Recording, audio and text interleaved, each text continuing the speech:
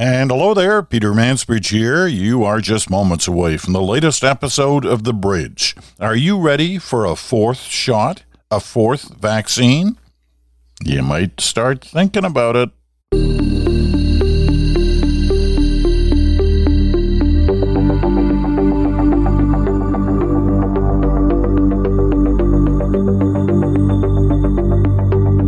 And hello there. Welcome to Tuesday. Welcome to the first day of the week when you don't count the holiday that was yesterday. Hope you had a great weekend. Here's the initial message for today. Words matter. We've said this before. Lots of people have said it before. We didn't originate it here at the Bridge, but words matter. We watched that a lot over these last couple of weeks, covering the story in Ottawa. You know, was it a protest? Was it a siege? Was it an occupation? Was it an insurrection? Well, different people place different values on those words during the coverage of that story, and they still do today. Why am I talking about that?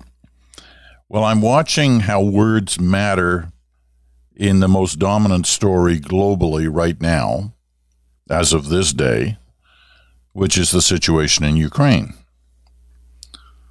Vladimir Putin, after weeks, months of bluster, made his move yesterday. He ordered his forces into a certain area of Ukraine on the eastern edge, the Donbass region, where there are a couple of rebel-held areas. Russian rebels have held a couple of areas there, and he ordered his troops in to that section of Ukraine. So the words that matter are invasion, or it's not an invasion. Sounds like an invasion to some people. To others, it doesn't. And why doesn't it? Well, Russian forces have actually been in those regions for the last 7 or 8 years. They went in at the same time that Russian forces went into Crimea. And, you know, at the time, people made a bit of a fuss about it, but not much in terms of the West, right? They didn't do anything like they've been threatening to do this time round. Here's one of the ironies about that situation 8 years ago. It came immediately after the end of the Olympics in Sochi. Sounds like a strategic similarity. Ended the Olympics yesterday in Beijing, and boom, Putin moves. Same day, within hours of the end of the Olympics, just like he did 8 years ago. So now, after much bluster from the U.S. NATO side, they're trying to come to grips with whether or not this is an invasion. Is it technically invasion if there were already Russian troops there? And if they do decide it was an invasion, do they then kick in with all the retaliatory measures that they had planned to do, that they didn't do on Crimea? They did some, but seemed to have little, if any, effect. They're threatening much bigger retaliatory measures right now. And a hint from the Germans that one of those measures may be the end of the pipeline from Russia into Germany, which has been something that many of the Western countries have wanted Germany to do. And it seems like they are now willing to do that, which would be a big hit economically to the Russians. And it would leave open Germany as to, well, okay, what are you going to do for your energy supply? Because they canceled their nuclear program, and we're going to replace it with this pipeline from Russia. Well, now other Western countries are scrambling, mainly the U.S., as to how would we get energy to Germany. And they promised they would do that if the Germans cancel that pipeline. So things are happening, and my only point at this point, because they're literally changing by the hour, my only point at this point is that words matter.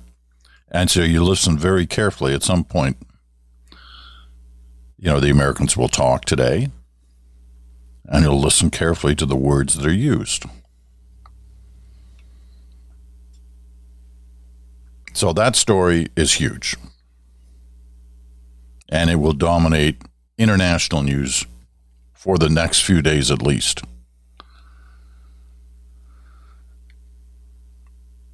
Now, this happens after a weekend of major news in Canada, certainly in Ottawa, as the end of the protest, siege, occupation, insurrection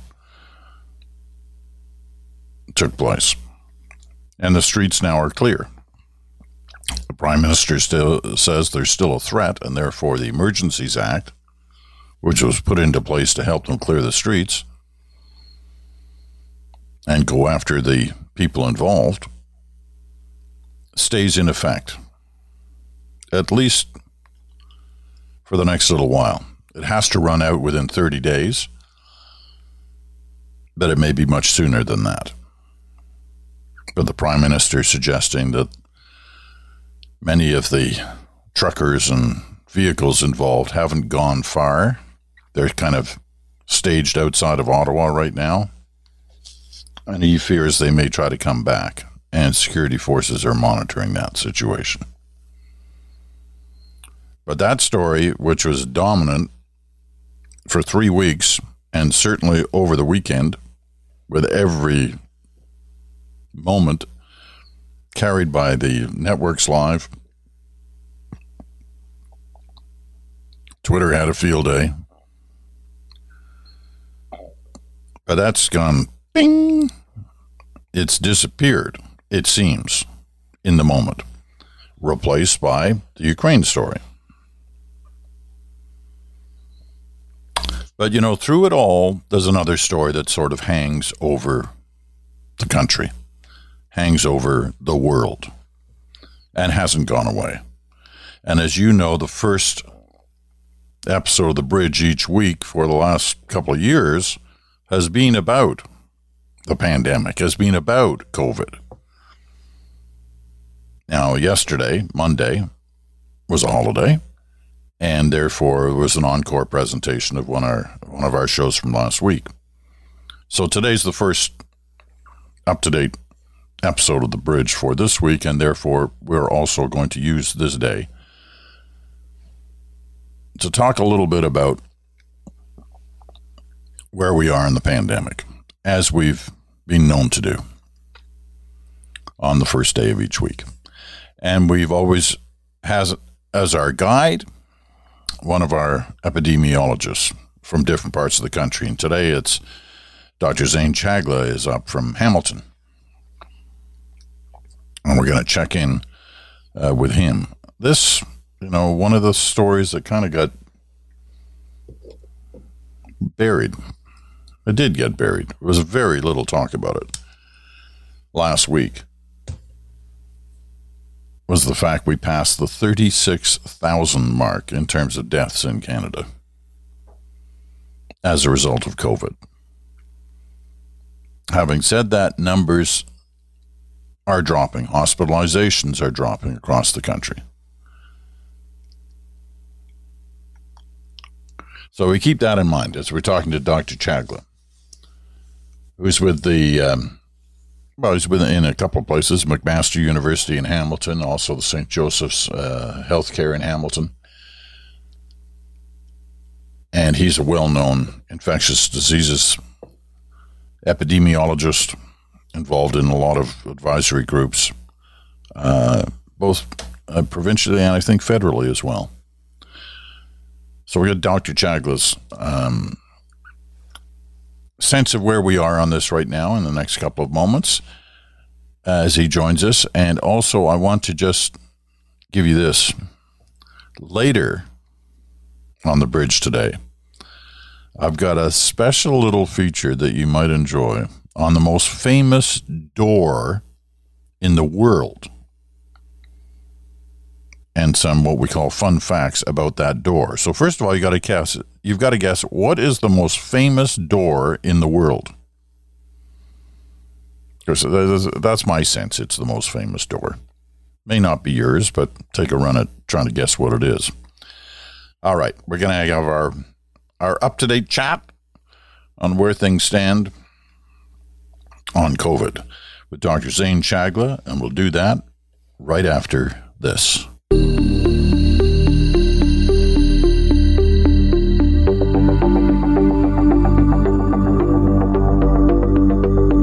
And welcome back. Peter Mansbridge here in Stratford, Ontario.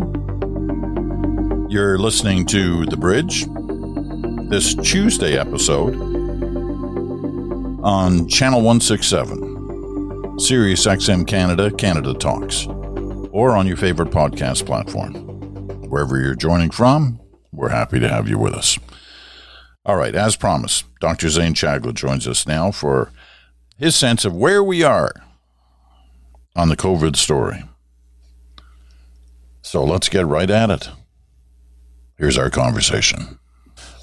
So let me start kind of where we started the last time round, because it was about 3 or 4 weeks ago that we last talked, and we're starting to be the rumblings of, it's time to get back to some sense of normal. And the provinces and Ottawa, to a degree, we're talking about heading in that direction. Well, there's been a lot of heading in that direction since. Not everybody's the same in terms of how many restrictions have been dropped, but they're all heading in that direction without any doubt. How comfortable are you with that? Yeah, look, I think there is something here to say about getting back to normal and advertising that, right? I think we do have to have long-term plans with many of these measures where there's off switches for them, and people need to know they're in the future. As I think, we've been in a state of 2 years where we were told to get vaccinated, where people's risks are fundamentally different than they were in March of 2020, where the vast majority of the population, will do fine when they get Omicron. And in fact, 30 to 40% of our population likely has gotten Omicron over the last 2 months. There's something there to say, okay, do we have to shut down businesses? Do we have to, keep these vaccine mandates in place? Or do we have the tools right now to make sure that people have good outcomes for the most part from their infection? And recognizing that there's much more immunity in the population that likely also adds another layer of protection. All of these are the formula to get back to normal, as many other countries are starting to engage with, recognizing that unfortunately COVID is going to be here forever. And, the pathway has to be, people have to get back to normal at some point. When you suggest that 30 to 40% of the population has probably already had Omicron, are we saying in that there are probably people who've had it who don't even realize they've had it? Yeah, absolutely. Look, a lot of people, there were some that were asymptomatic. There's not much testing going about in the community. So we know there's a lot of people that just kind of had a couple of days of symptoms, stayed home, figured they had it. Maybe one person had a rapid test and, there were 10 of them behind that person that actually probably were infected. And, at least in Ontario, again, the wastewater analysis and kind of testing of healthcare workers looks like, again, their estimates were somewhere between 1.5 and 4 million. And in fact, that's what they based their hospitalization estimates on. And we're coming well under those hospitalization estimates, suggesting there's actually probably more people infected than that 4 million. So that's a lot. And again, there's credible estimates from global organizations suggesting 50% of the population will see it by the end of March. And really, again, it gets to that point of, well, there's even more immunity in the population now. The chances of someone having severe disease as they've gotten through their Omicron infection, had a full series of vaccines, is probably going down by the day. And again, that there has to be a point where we have to think society is safe enough to open up, recognizing that this is going to be a pathogen that's going to be around forever. And we're going to be exposed, multiple times. Let me read you a quote from Boris Johnson yesterday. As England really, dropped all their restrictions, they basically said, "Okay, we're moving on. Everything's changing. Everything's being dropped." But here's what he said. This is just part of what he said. "We have a very clear view of this, and when he says this, he's talking about COVID, has not gone away. We're able to make these changes now because of the vaccines and the high level of immunity and all the other considerations about Omicron that you've seen. But we have to face the fact that there could be, likely will be, another variant that will cause us trouble. Now, you could say he's trying to have it both ways there. Mm-hmm. But he's also suggesting, he's not suggesting, he's saying this is not over. Mm-hmm. And we could get hit hard with another variant. Absolutely. Is that the right approach to take? I mean, the virus is evolving, but again, I don't see, ongoing restrictions, mandates, et cetera, being the solution for another variant, right? We have let this virus spread to every corner of the earth. We have not done our due diligence about vaccine equity. And so, we are going to see variants in places in the world where all they've had is natural immunity over and over and over again as their only control. And, we can't shield ourselves from the rest of the world. We have to allow travel. We have diverse families. Our country is not an island. We have to, coordinate with other places. It is going to come over the border as this virus evolves with it. Again, what has gotten us through prior pandemics, what has gotten us through infections over time, other respiratory tract infections, is the development of immunity and therapies to it. And we are in a very different place. If you went out on the street and you tested everyone's antibodies in a place in Ontario or in BC, you'd probably find 95% of people with antibodies. But most of them were from vaccinations, but some of them were from being infected over the last 2 years. That's going to give another layer of control here for things going forward. Maybe you're going to get breakthrough infections in the future, but the bar to cross to make people severe enough to pass through all that immunity to land in hospital at the end of it is going to be much different than it was in 2020 when we were a completely naive population. There is much more immunity that is going to keep people out of healthcare. And that's going to be an asset for us going forward with this. Do you worry about this variant BA2? I had this sense that until they give it a Greek letter, it can't be that serious. We knew it was here actually right at the beginning of Omicron, right? It was funny because we knew about this because it kept screwing up our lab test for Omicron because it was the one gene that we look for Omicron gets turned off by this one. And again, it was a lab issue more than anything else. And then we started realizing elsewhere in the world, it started becoming the dominant variant in that sense. There is some lab studies suggesting maybe it is a bit more dangerous to the lung tissue.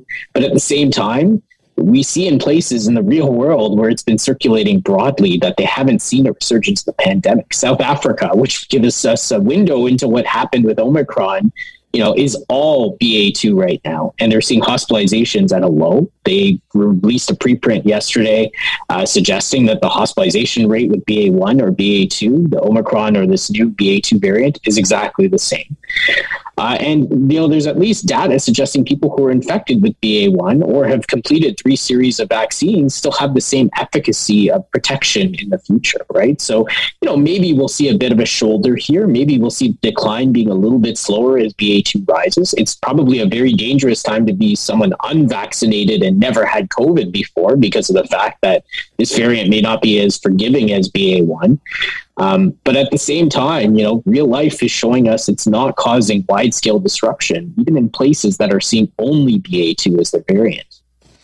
Let me go back to Boris Johnson again for a second, because the other thing he's told the people of the UK this week is that a fourth vaccine, another booster, starting for people over 75, almost immediately in the next few weeks or month. He wants that started, and it'll probably be a booster for everybody certainly by the late summer, early fall. Is that the direction we're heading here as well? There are some merits for fourth dose in certain populations. In people who are immunocompromised, absolutely, and we've been doing that. There's recommendations coming from many organizations suggesting that. In Ontario, we've been giving fourth doses of people in long-term care because we know they're at the highest risk of dying, and we're trying to do everything in our power to keep that under control in the most part. And, if you look at the statistics, of the people that died in this wave, it is predominantly people of older age, over 70 and 80, who really faced, even with vaccines, that remarkably saved their lives. And that certainly the unvaccinated people suffered the most. Of the people that were vaccinated that suffered, it was the older people in that age group. So there is something to be said there about people in that age group really getting focused therapies to boost their immune system as high as possible to get them through the most severe complications of this disease. But going to younger populations is a whole lot different here, right? Does an 18-year-old really need 4 doses of a vaccine, especially if they got Omicron in the last 2 months and their immune system is basically as well designed as it can be to deal with this virus? And so, as we start going into these vaccine approaches going to the future, I think we're probably going to customize them a little bit more to say what populations are going to benefit the most, rather than these blanket statements to say everyone needs to get it, recognizing that, we haven't even gotten people back for their 3rd doses that probably do need their 3rd doses. And every integral step on top of that is going to add more complexity and is going to have some more drop off over time. Any change to the sense that there's going to be a need for an annual just on COVID? Yeah, absolutely. The virus is evolving, and that might mean that we do need annual immunizations. But again, we don't know what vaccines are going to look like in a year, right? There's some promising work being done on a new set of vaccines where there's much more stability in this, and that they treat more coronaviruses than just SARS-CoV-2. There's work being done on intranasal and inhaled vaccines where, again, may block transmission because that's where the virus first lands and your immune system first acts it. So, I think, again, it's hard to draw out this future. We may see a completely different generation of vaccines that really does help with, achieving herd immunity or more disease control. But, the virus is variable and there probably is a need right now with the tools we have to make sure that the most vulnerable people have, the most optimal immunity, especially going into the winter time when we know it's going to spread more.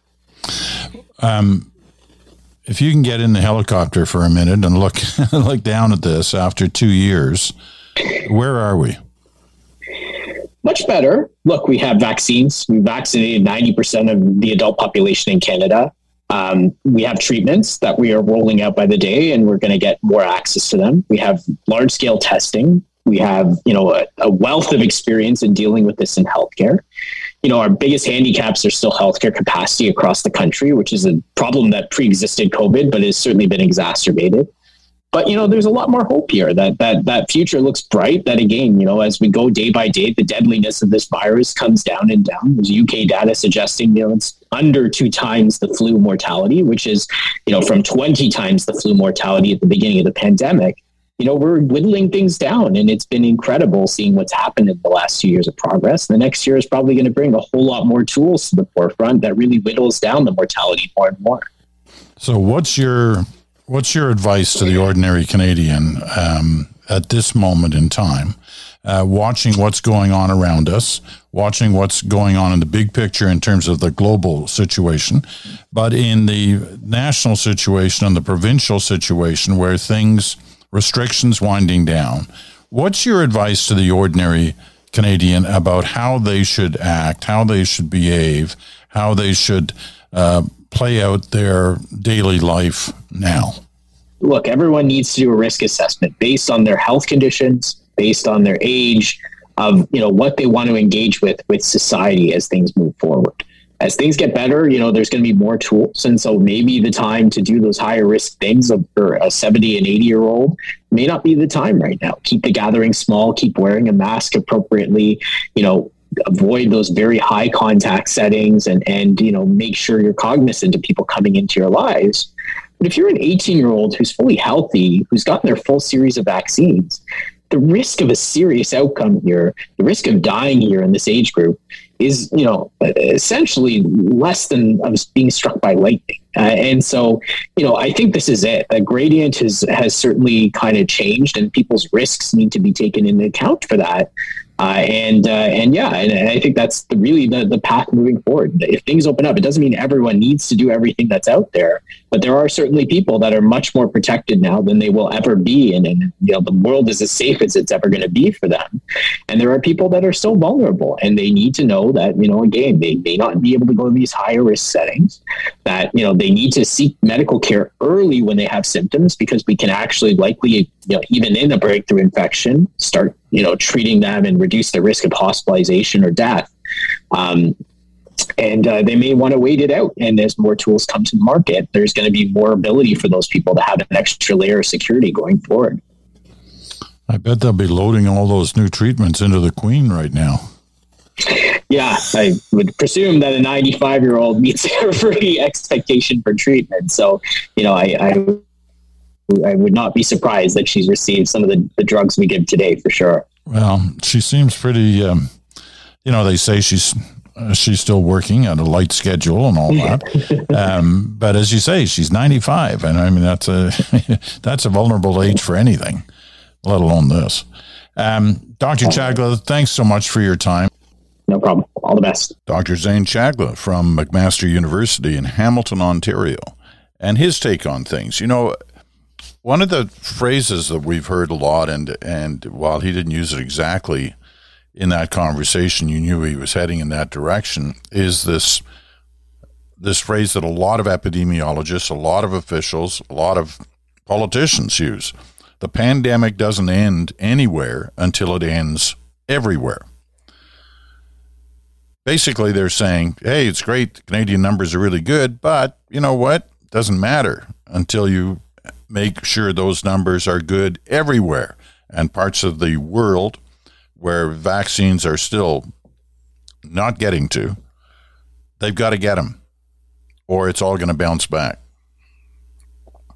And variants get started in other parts of the world, and because of the kind of world we live in now, it won't take long before it gets here. We saw that with Omicron. Anyway, Bloomberg has an article came out the other day, which gives us a sense of where we are on that front. Because the countries that, couldn't afford vaccines, couldn't access vaccines, were depending on the rich nations of the world to help them on that front. So Bloomberg's report says that for the richest nations, the money needed to supply lower income countries with the tools needed to end the pandemic would be little more than a budget rounding error, according to the head of the World Health Organization. Yet there are few signs the wealthy are willing to pay their fair share to help deliver COVID-19 vaccines, medical equipment, and treatments to low-income countries. Just 6 nations, Canada, Germany, Kuwait, Norway, Saudi Arabia, and Sweden. Canada, Germany, Kuwait, Norway, Saudi Arabia, and Sweden. Just 6 nations met or exceeded their fair share commitments to the WHO's 2021 Accelerator Program budget, which includes the COVAX vaccination effort that delivered more than 1 billion doses to low and middle income countries. The United States was by far the biggest donor to the program, but still it failed to provide all the funds it was asked for, giving 64% of what it had been asked for. China was asked for the second most, but gave just 3% of its ask. Russia, it didn't give a thing. Nothing. With rich countries in Europe and North America moving to loosen and even abandon COVID restrictions altogether, this year's funding gap might be worse. Of the $16.8 billion needed from wealthy countries for the budget, only about $800 million has been raised so far. That's after a couple of months, almost 2 months of the year. So those aren't encouraging numbers, and they don't help us head towards that, fulfilling that phrase. The pandemic doesn't end anywhere until it ends everywhere. All right. I promised something a little more fun than truckers and Ukraine and COVID to end the bridge today. And here it is. The most famous door in the world? Well, this is, to me, the most famous door in the world. Maybe you had a different one, but maybe some of you guessed which door that was. And if you guessed 10 Downing Street in London, the home of the British Prime Minister, then you guessed right. Well, this story was in the Telegraph over the weekend. And it's called The Secrets of the Number 10 Front Door. So the next time you see it, and you always see it, right, when you with stories on Boris Johnson or whoever the British Prime Minister has been, they always seem to center on number 10 Downing Street. You see them walking in and out of that door. So here are a few things you may not have known.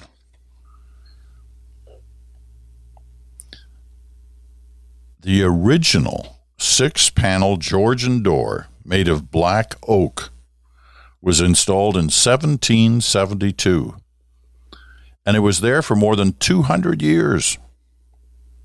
It was installed when Lord North was Prime Minister. Remember him? Well, good for you, because I don't. It was part of an extensive renovation that saw 3 Downing Street properties knocked into one of suitable grandeur for the Prime Minister.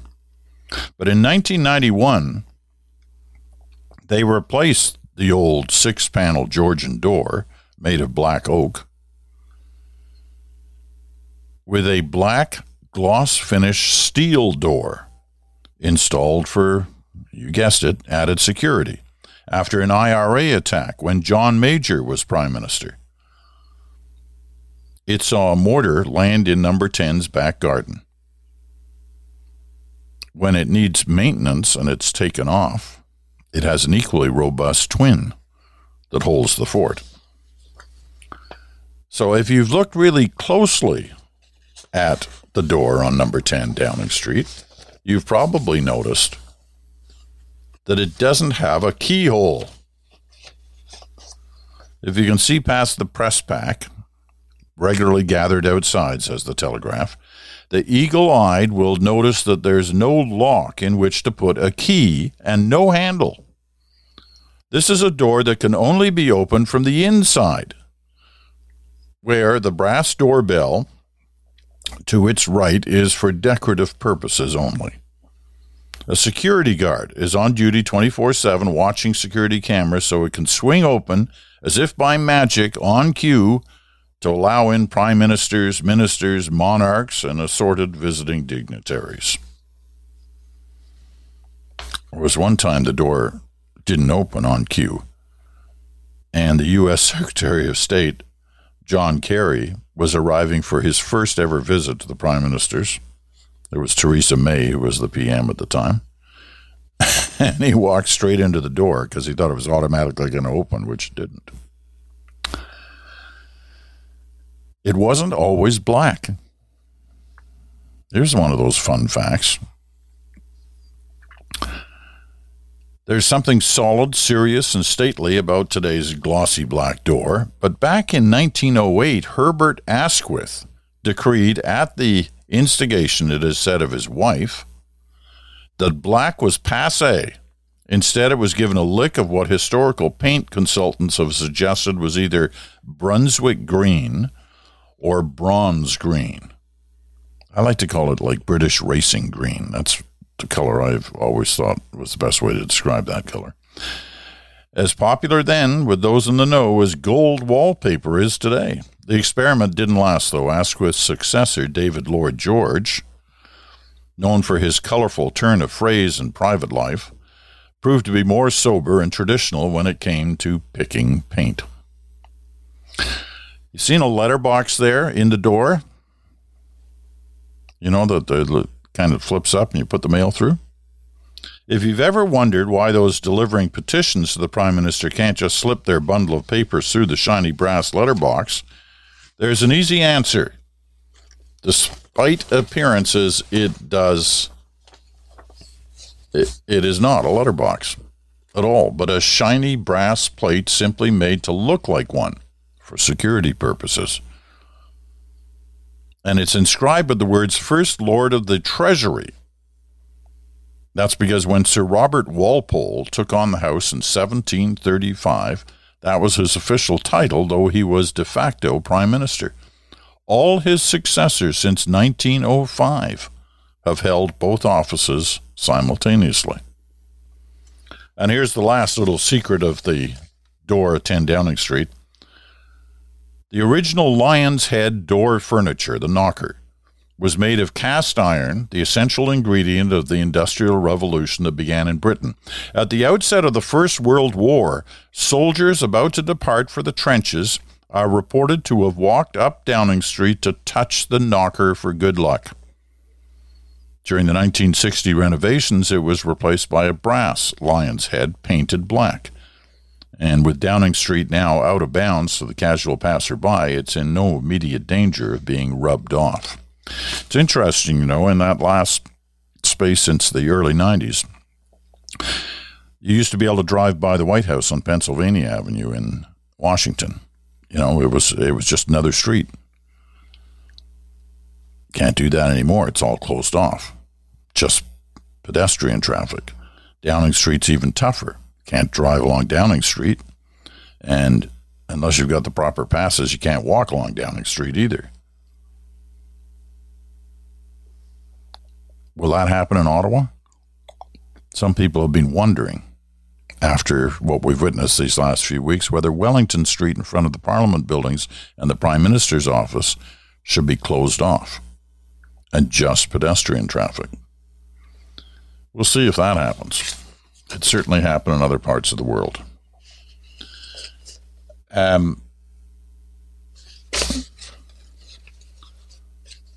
Just looking at the original door, that was placed in the 1700s is still available to see, and it's in the old Churchill War Rooms.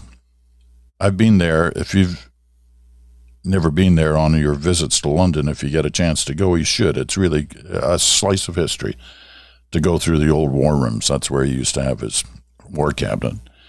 But the door's in there, the old door. So look, don't you know all kinds of things now you didn't know before today's broadcast on Sirius XM, podcast on your favorite podcast platform. I'm Peter Mansbridge. This has been The Bridge for Tuesday of this week. Tomorrow, Bruce Anderson will be here with Smoke, Mirrors, and the Truth. Thursday is a chance for your letters. The Mansbridge Podcast at gmail.com. I pick some of the best. And Friday, of course, another fabulous edition of Good Talk with Chantal Hébert and Bruce Anderson. That's it for this day. I'm Peter Mansbridge. Thanks so much for listening. We'll talk to you again in 24 hours.